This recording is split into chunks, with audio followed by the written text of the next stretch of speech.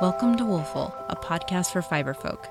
I'm excited to share with you some incredible people I've had the opportunity to talk to in this community we love so much. From shearers and shepherds to knitters and shop owners, here's where you get to listen to a little part of their fiber journey. I wanted to thank one of our sponsors for this week's episode, Stash, a local yarn shop based in Corvallis, Oregon. The owner, Sonia, was a very early supporter and encourager of the podcast. It's been so great to get to know her a bit and watch all the positive energy she puts into her shop and the fiber community.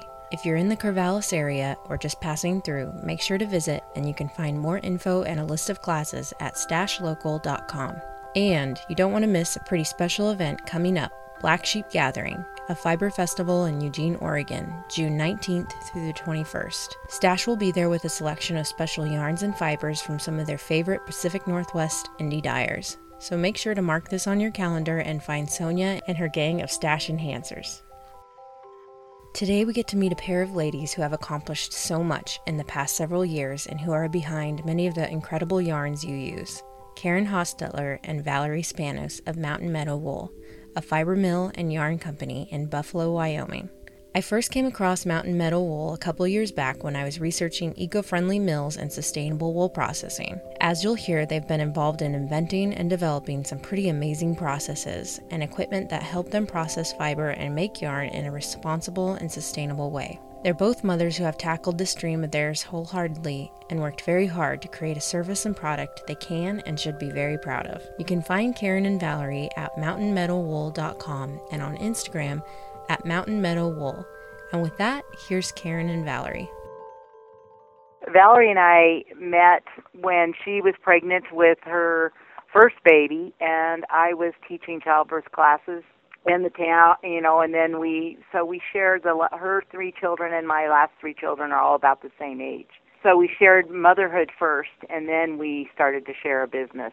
And both of us were very natural mothers, and, we were very organic and cloth diapers and all that kind of stuff. But as the years went by and our children grew up and started heading off into and not being home so much, is when we both decided we were going to look for something that we could do as a business, as a mother, and something that the local area needed.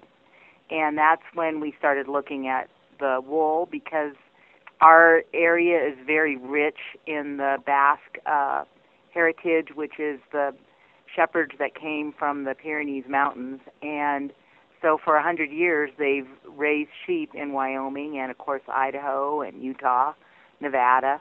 So we wanted to promote what the local ranchers try to create a value-added product from the wool from this area. Both of us, dabbled in crafts like knitting and quilting and weaving and gardening, but we had never really thought about the idea of a mill. So I'll let Valerie tell you about our first trek to Canada with our bale of wool. Yeah, we were thinking at the time, let's make wool dolls. That sounds really fun. Karen had made some really cute Waldorf-style dolls for her kids, and so we thought, well, let's get a bale of wool from our friends and put it in the back of Karen's Taurus wagon. And the closest mill at the time was Custom Woolen Mills in Canada. And so we drove up to that mill, and it was just absolutely charming. And they did a great job. It took them 9 months to get the yarn back to us. And we thought, somebody should be doing something like that in Wyoming. And so that's kind of where we began the journey. About that time, we were involved in a grant project. We were introduced to SBIR, which is Small Business Innovative Research, which is a federal grant program, and there's lots of different research projects going on that small businesses conduct. The ones that we targeted was rural economic development through the USDA. And so in the course of that feasibility study, that's when we stood back a little bit and discovered that a larger size mill, a regional mill, would make the most sense for Wyoming. And so that's kind of where we began, and that's where we began to make a lot of contacts. Our initial foray was into the washing of the wool. We really were sort of ignorant about the supply chain at that time, and we thought, well, if we just wash it and leave it here close to where the producers are, it'll be cheaper to ship it. Well, it turns out that's not exactly the case, but that's where we focused our energies, was on creating a washing system that was pretty great, and we continue to think it's really phenomenal. And it's not sinks, and it's not, washing machines, which is what we really did start with until we really started going. And now we have a washing system that we're pretty proud of. Well, speaking of your washing system, that's actually how I first heard of you guys, because before I even started the podcast, I was looking into grants and I was looking at all these different organizations, and you guys had popped up as, I think it was a grant that you guys received to create this like toxic chemical scouring system. And then I read an article that said something like you guys were working on developing it possibly for other mills too. We just completed the second phase of that grant for the washing system. It still has a few kinks that need to be worked out. We want to work with it for a little bit longer, but yeah, that's someplace that we will go into in the future. Right now, because we have excess capacity, we open it up to other mills. So a mill will just wash their wool here. We track it all the way through, and we just do basically a wash and dry service for other mills, and then we send it back to them, and then they can begin spinning.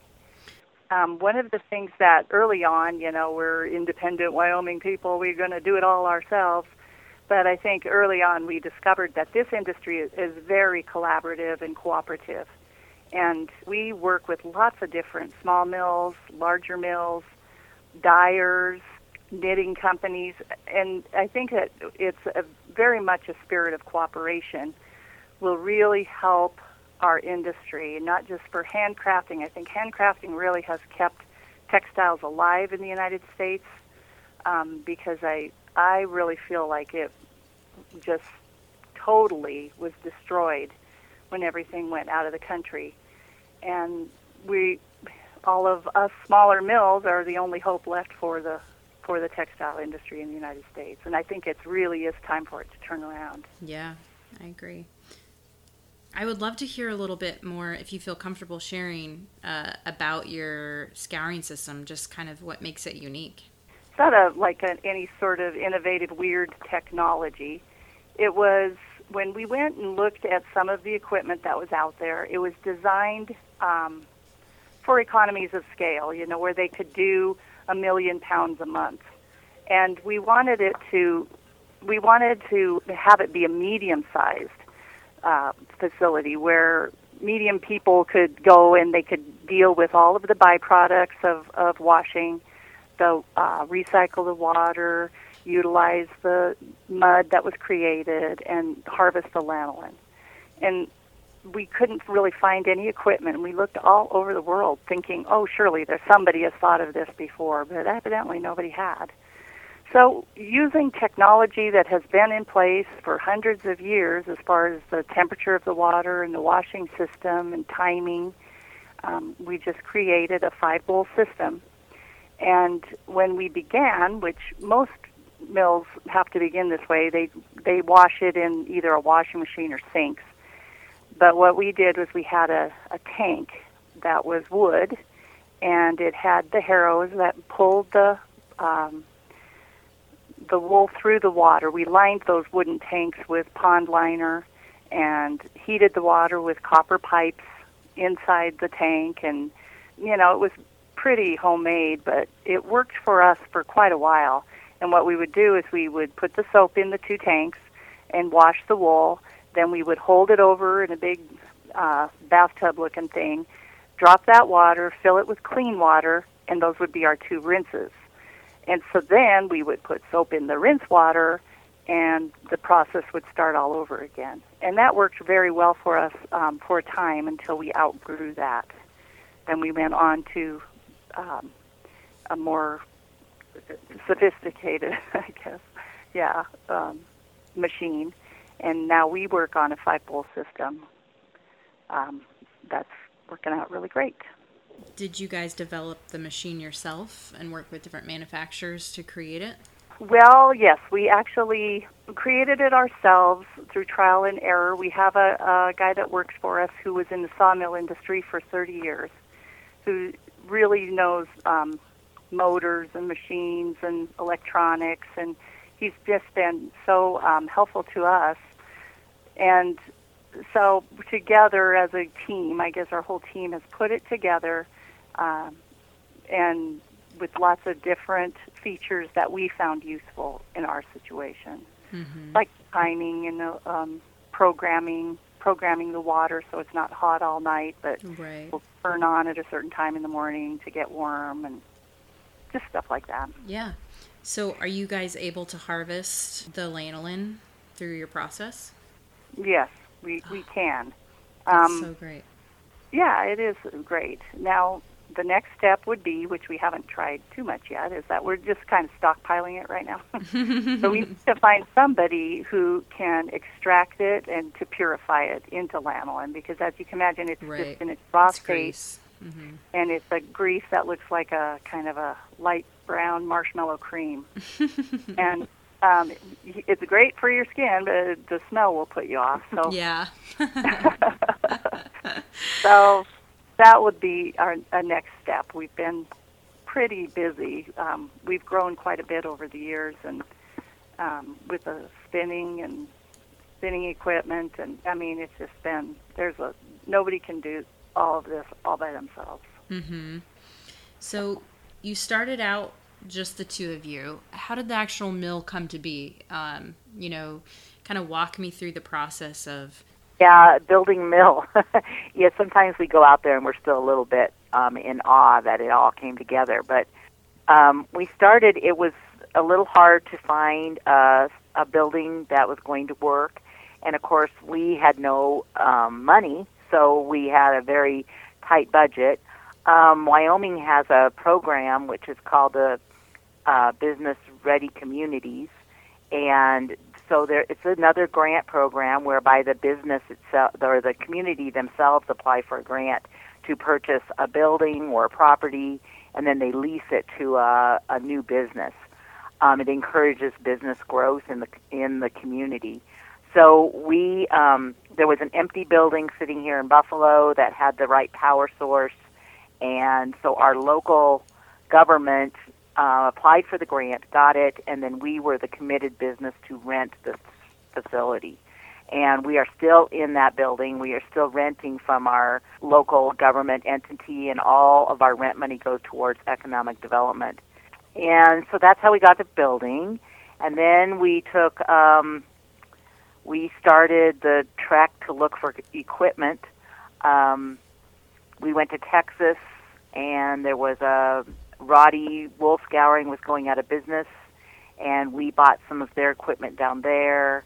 We got in contact with a consultant who puts together mills, small mills.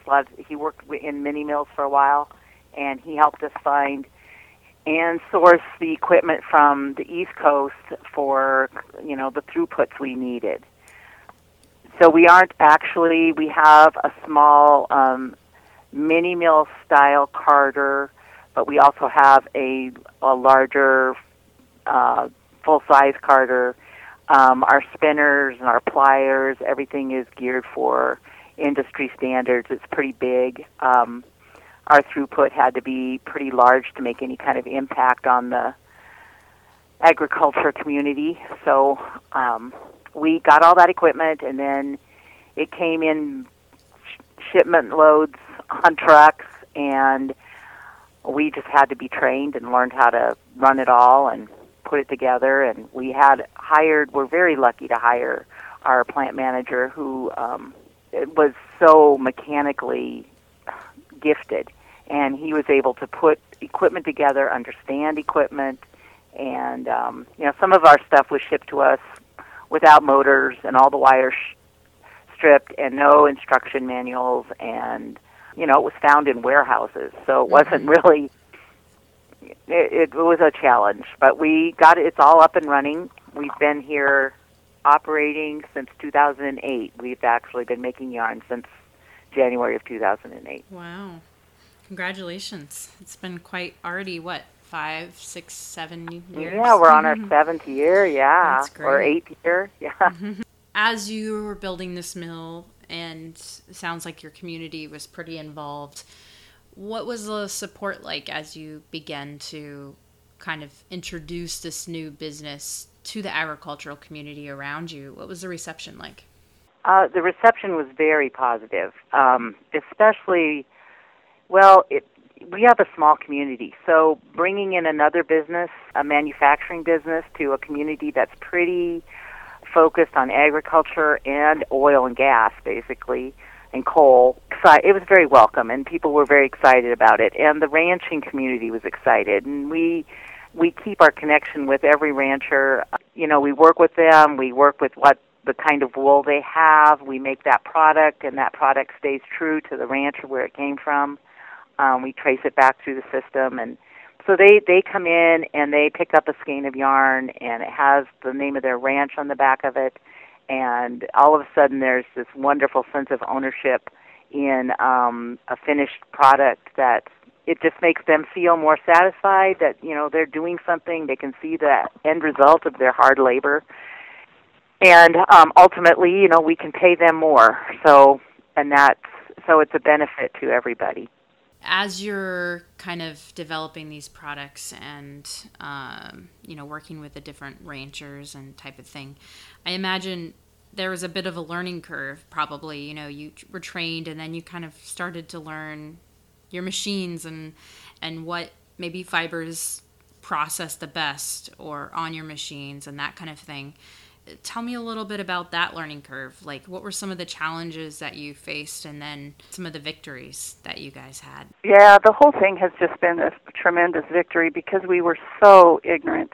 I look back now on the way we were when we first started. Oh my gosh, we knew nothing about yarn production at all, and barely about yarn. We were in pretty deep, pretty committed to it, when we were forced to go to our first trade show. And we went, our research had shown that we should be going to the National Needle Arts Association trade show. They have a summer and a winter show. And at that point, we were in, and we had made, maybe 40 skeins of yarn. And so we had to go. So we go to the show and showed our all-white yarn because we didn't have any dye kitchen at that point. And we put it up, and people came by, and they were very complimentary, but they would say, "This is very nice. Do you have it in a DK?" And we were like, "What is that?" We had no idea what that even was. That's how bad we were.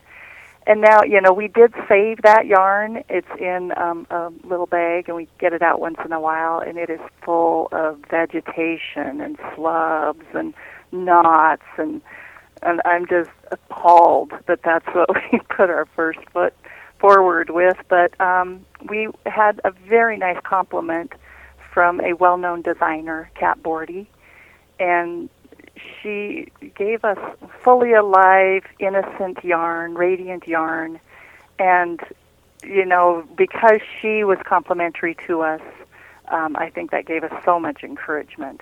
Mm-hmm. And so we just kept on plugging forward and learning as we went, and learning the equipment and trying to figure out how, because the wool in this area is a very short-stapled to us. I mean, what we wish it was. It's maybe 2.5, 3 inches, and it's a merino, so it has lots of life and spring, and it just has its own mind of its own, basically, when you're spinning it, and it's very fully alive, and sometimes that means that it goes its own way. So those were some of the things that we learned about where it's happiest. And I guess we have the best results from yarn when we treat it as if it was alive, as if, when we are, after we do our spinning and we were going to wash out the spinning wheel, if we treat it as if you would like a baby in a baby bath. You know, you don't shock it, you don't jostle it around, you just are gentle with it, and we're gentle through the whole process. Mm-hmm. So it's very calming in everything that you do here at the mill. Mm-hmm. You mentioned that you have a plant manager, so it's the two of you, and then how did your company grow? Well, we started out with just the three of us in this gigantic building, and we began to need help, of course, and so we added a spinner. We added somebody who could come and do the washing. Karen, Gary, and I were the ones who did it all at first, but you know, it just kind of grew a little bit organically because we would need help, and so if somebody would come, they'd start out part-time, and then they'd move into full-time as we needed them. Right now, I think we have 6 full-time employees and 3 part-time employees, and it always seems like we need more. Mm-hmm. We're kind of start and go, and yeah, and so I think we don't have a lot of turnover. People like working here, and we like having them.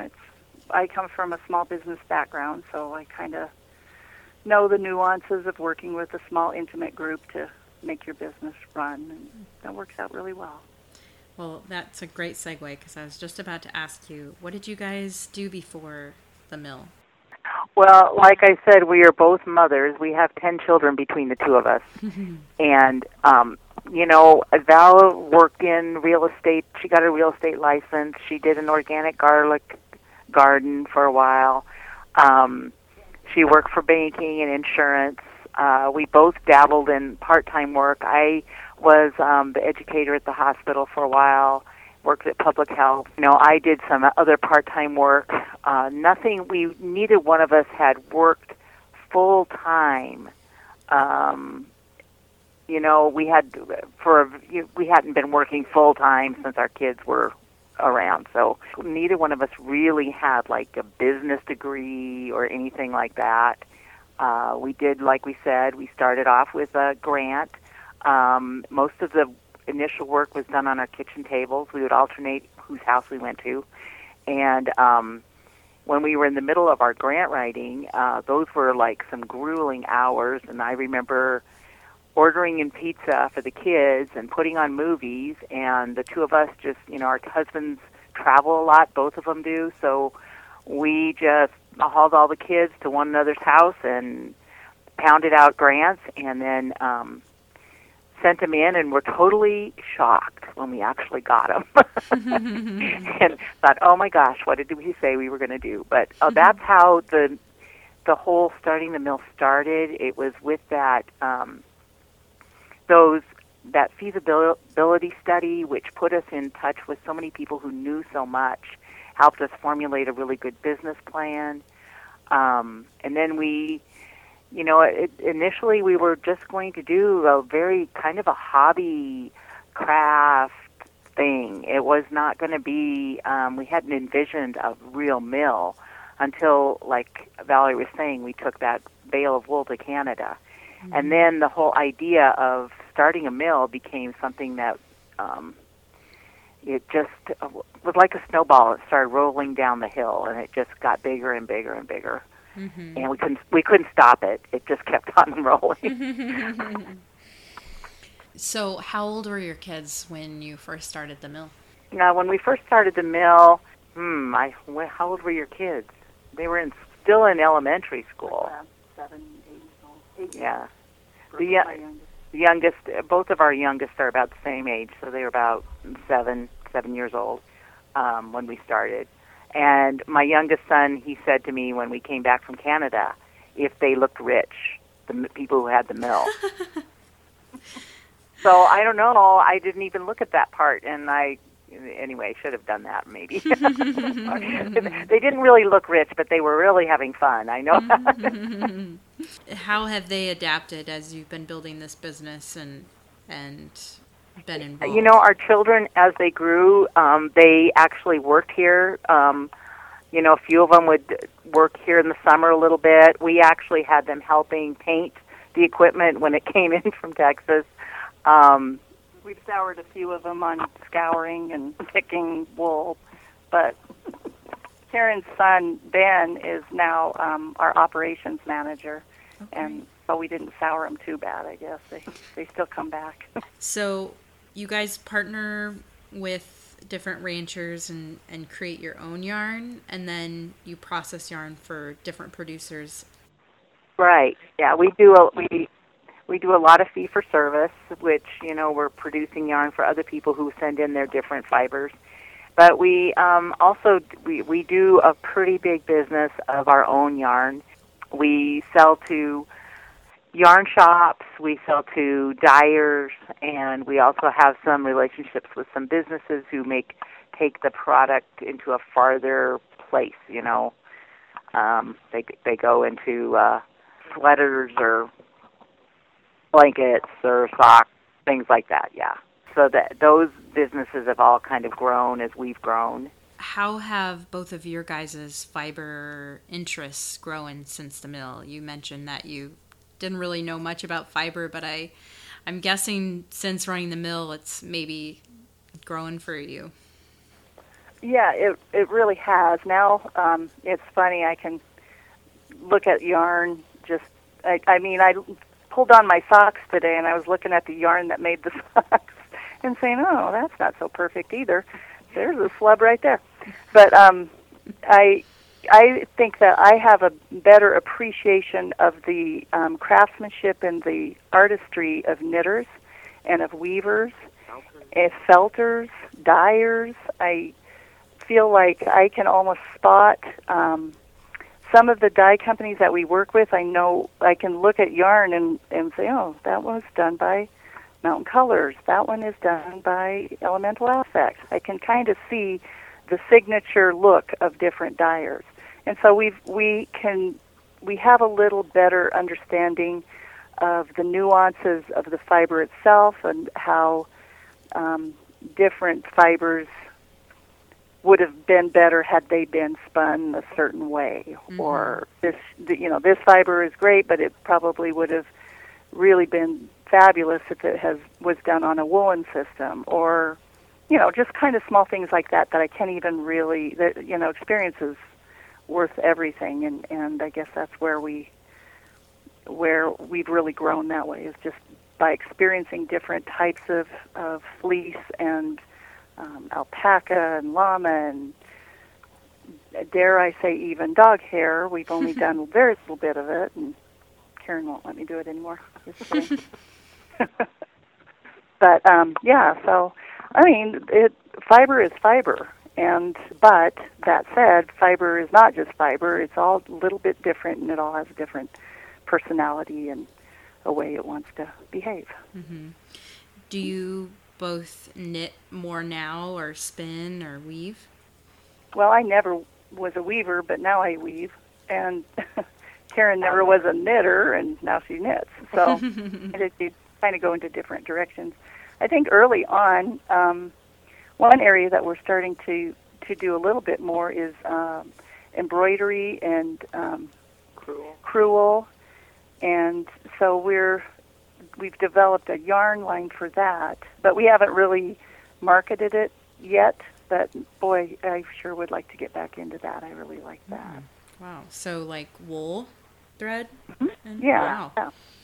That sounds really great. We have a comb now, so now that has opened up a lot more avenues for different types of yarn for us. Mm-hmm. So, and I think I read on your blog that you were interested in Cormo, and that is one of my favorite types of wool. It's very beautiful. Yeah, it's just gorgeous and beautiful. Yeah. Long stapled, I think. It's underappreciated.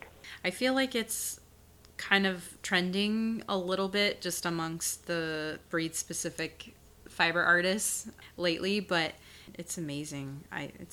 It is my favorite. Very nice. I know my husband's always wanting me to get a flock of sheep, and I'm like, I can't pick. They're all so cool. How would I do that? Of all the yarns that you either mill for other people, I guess of all the yarns that you mill for other people, are there some brands that listeners might recognize that come from your mill? Yeah, there's actually quite a few. We do Knit Spot, Ann Hansen. We do a whole line of yarn for her. It's called Stone Soup. We just started working with, did a yarn for Madeline Tosh, and she's another dyer. And it was, I think, our DK, which is called Jackson. Elemental Effects, we work with Jean DeCoster and do her base yarn so she can, for dyeing, Sincere Sheep, Knitted Wit. Those are two dyers in California. We'll do anything for anybody, and we'll do it. We'll do our very best for the, until they say they don't like what we did. Yeah, Bijou Basin, we're doing a yarn for them. Done Bison for Buffalo Gold. We haven't made their yarns, but we've done the preparing the fiber wash and dry it of the buffalo. That was an event, I'll tell you that much. Washing all that bison. So, it is a small community. It's people, once you start knowing each other, a small industry. Mm-hmm. That's great. When you look back at your journey and you think about people that might be getting into it themselves right now, whether it's someone like myself or, I get lots of emails from people that want to do something, whether it's a mill or farming or whatever. What words of advice would you give to them, kind of looking back on your journey and them being at the very start or even before the start of theirs? Well, I think one of the things is never be afraid to ask for information on something that you don't understand or know. Don't ever feel like you need to know it all. There's lots of experts out there who can help. And, the more you ask and the more you try to solicit information from people who know, it helps you make a better product and do a better job and think of yourself in partnership with all the other mills in the country and not as a competitor. And Valerie has a couple ones to say, too. Oh, and always do the thing you hate the most first. I would say, as words of advice, is like Karen said, don't be afraid if you feel like you don't know it all. Just start. Go afraid and do it. And you will learn it as you go. And it's not brain surgery. You're not going to kill somebody by making a mistake, but you are going to learn a lot. And also to listen to the people who have negative things to say, because what they are doing for you is helping you to not be afraid of what their criticisms are, but you have to address them. And sometimes we gloss over some of those negative comments, and we really should pay attention to them first and say, is that a valid argument? How am I going to address that? And that way you're better prepared when that time comes, because they may be right. They probably have more information or insight into how it's done. Mm-hmm. So when we first started, we were at a wool growers convention, and one of the people in the field, he was not a wool grower, but he sells a service to wool growers, and they were talking about how the wool industry was changing in the United States, which it has changed incredibly in the last 25 years. Sheep numbers are down. They're reaching levels where they're going to start losing wool infrastructure. So anyway, at that time we were attending a meeting of all these wool growers, and he said to us in front of everybody, "You will not succeed." Well, first of all, we thought, yes, we will. But Karen said, so what would you do to make a difference in the wool industry, if not what we're doing? And he had no answer. So on the other hand, you also have to not pay attention to people who are floundering, doing it a way that's been done for hundreds and hundreds of years. Just keep on doing it. It'll make sense later on. That's such great advice. I think it's really hard for people sometimes to hear to the negative. And then on the same hand, it's sometimes hard not to get discouraged by that. Absolutely. So, filtering it, but gathering it from what you can. Yeah. And if it seems right to you, just go with your gut. It'll make sense later, like I said. And if you know that it makes sense logically to you, then eventually it will to other people as well.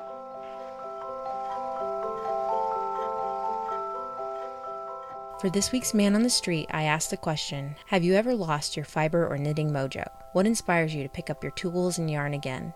How do you reignite the spark? Here's what a few of our Man on the Street team members had to say. Hi, this is Carrie in Santa Rosa. You can find me on Instagram at Carrie Rob. My background on graphic design taught me that variety is key. I always keep a mix of different projects at my fingertips, which might include a hat project, a linen project, a big sweater with miles of stockinette, a complicated lace shawl, just a good variety so I can always be making something no matter my mood. I also do some natural dyeing and do a little bit of spinning, so I always have something fresh to do when I'm feeling stale. Hi, this is Amy from Atlanta. You can find me on Instagram at urban_farm_wife. I don't know that I've ever lost my knitting mojo, but I've come awfully close ever since I started designing patterns and knitting prototypes in multiple sizes of the same garment. When I noticed there was almost no joy left in the knitting, I promised myself that after I release a pattern, I get to knit something that I've been looking forward to, or knit with a fiber I haven't tried before. My second pattern is almost ready to be released, and there's a bag of Quint linen yarn just waiting to be turned into a cardigan.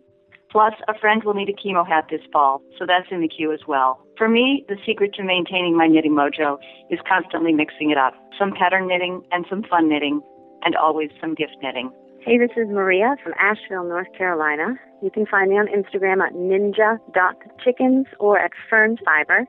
I have definitely lost my knitting and spinning mojo before. In fact, when I started spinning, I put my needles down for almost a year before I picked them back up again. The thing that always gets me back to spinning or knitting is some inspirational pattern or yarn or something that I see that just says, I have to try this, I have to try knitting this, I have to try spinning this, I have to try and create something just as beautiful. Instagram, Ravelry, Pinterest, all those places that you can see beautiful pictures, or friends who do knitting and spinning are very inspirational to me, and it always comes back. Hi, this is Kirsten from Asheville, North Carolina. You can find me on Instagram at Little Penny Crest. I definitely notice that I lose interest in specific knitting projects when I let them sleep too long or have to rip them back too many times. To encourage myself to keep interest, I'm trying to be more monogamous with my knitting and not allow myself to buy new yarn until I'm done with one project and ready to start another. I also just started the Instagram hashtag UFO Swap Market so that knitters can browse the abandoned projects or yarn of other knitters and negotiate to trade their own unfinished objects. Sometimes all knitting needs is a new set of eyes and hands to give it new life. I hope that this can be a fun new part of the Stashless and Stash Buster commitment that many knitters are making right now. Hi, this is Leanne Coppola from Arrow Acres Farm. You can find me at arrowacresfarm.blogspot.com. It's funny that this question was asked this week because about 2 weeks ago I did a post during the weekly Yarn Along called Getting My Knitting Mojo Back, so I had to laugh when I saw this question. I found that my knitting was going in a slump, and I didn't know why, and I think I figured it out. It was based on what's going on in my life at the time. I've been really busy. I have 3 kids, a lot of time at the baseball field, and I think that most of my knitting kind of has to go with my life. So it was a lot of boring knitting. It was a lot of sleeves. It was stockinette just in the round because I couldn't handle anything too complicated because I was always on the run. So I picked up my sister's design, the Outlander cowl, and I tested on for a class I was teaching, and my mojo came back, and it was fun, and it was just enough change to keep me going, and I'm happy to say my knitting mojo is back. The winner of last week's giveaway is Jessie Love. You've won 3 skeins of Hinterland yarn from my little shop, the Woolful Mercantile. The giveaway this week is sponsored by Mountain Meadow Wool, and we're giving away 2 skeins of their new yarn, Powell, a 4-ply worsted weight yarn made of 85% mountain merino and 15% alpaca. To enter this giveaway, leave a comment on today's episode's blog post at woolful.com. I wanted to make sure and thank our second sponsor today, Tin Can Knits. Alexa and Emily have created several endearing collections of modern, clearly written patterns that feature accessories and garments each size for babies all the way up to 4XL. I really loved their Road Trip and Max and Bodie's wardrobe collections and hope to make the flyaway blanket this fall. They'll be releasing the final pattern of the Max and Bodie's wardrobe collection on June 11th, so make sure to find this and their other collections on Ravelry, and to keep up with all the going-ons, visit tincannknits.com. The biggest of thanks to everyone involved in this week's episode: Sonia, Karen, Valerie, Carrie, Amy, Maria, Leanne, Kirsten, Alexa, and Emily. I hope you'll join me each week as we talk and learn from more fascinating fiber folk. For podcast notes and transcription, visit woolful.com. If you're interested in being a part of this podcast, including a Man on the Street segment or as an episode or giveaway sponsor, shoot me an email at hello@woolful.com. Have a wonderful week.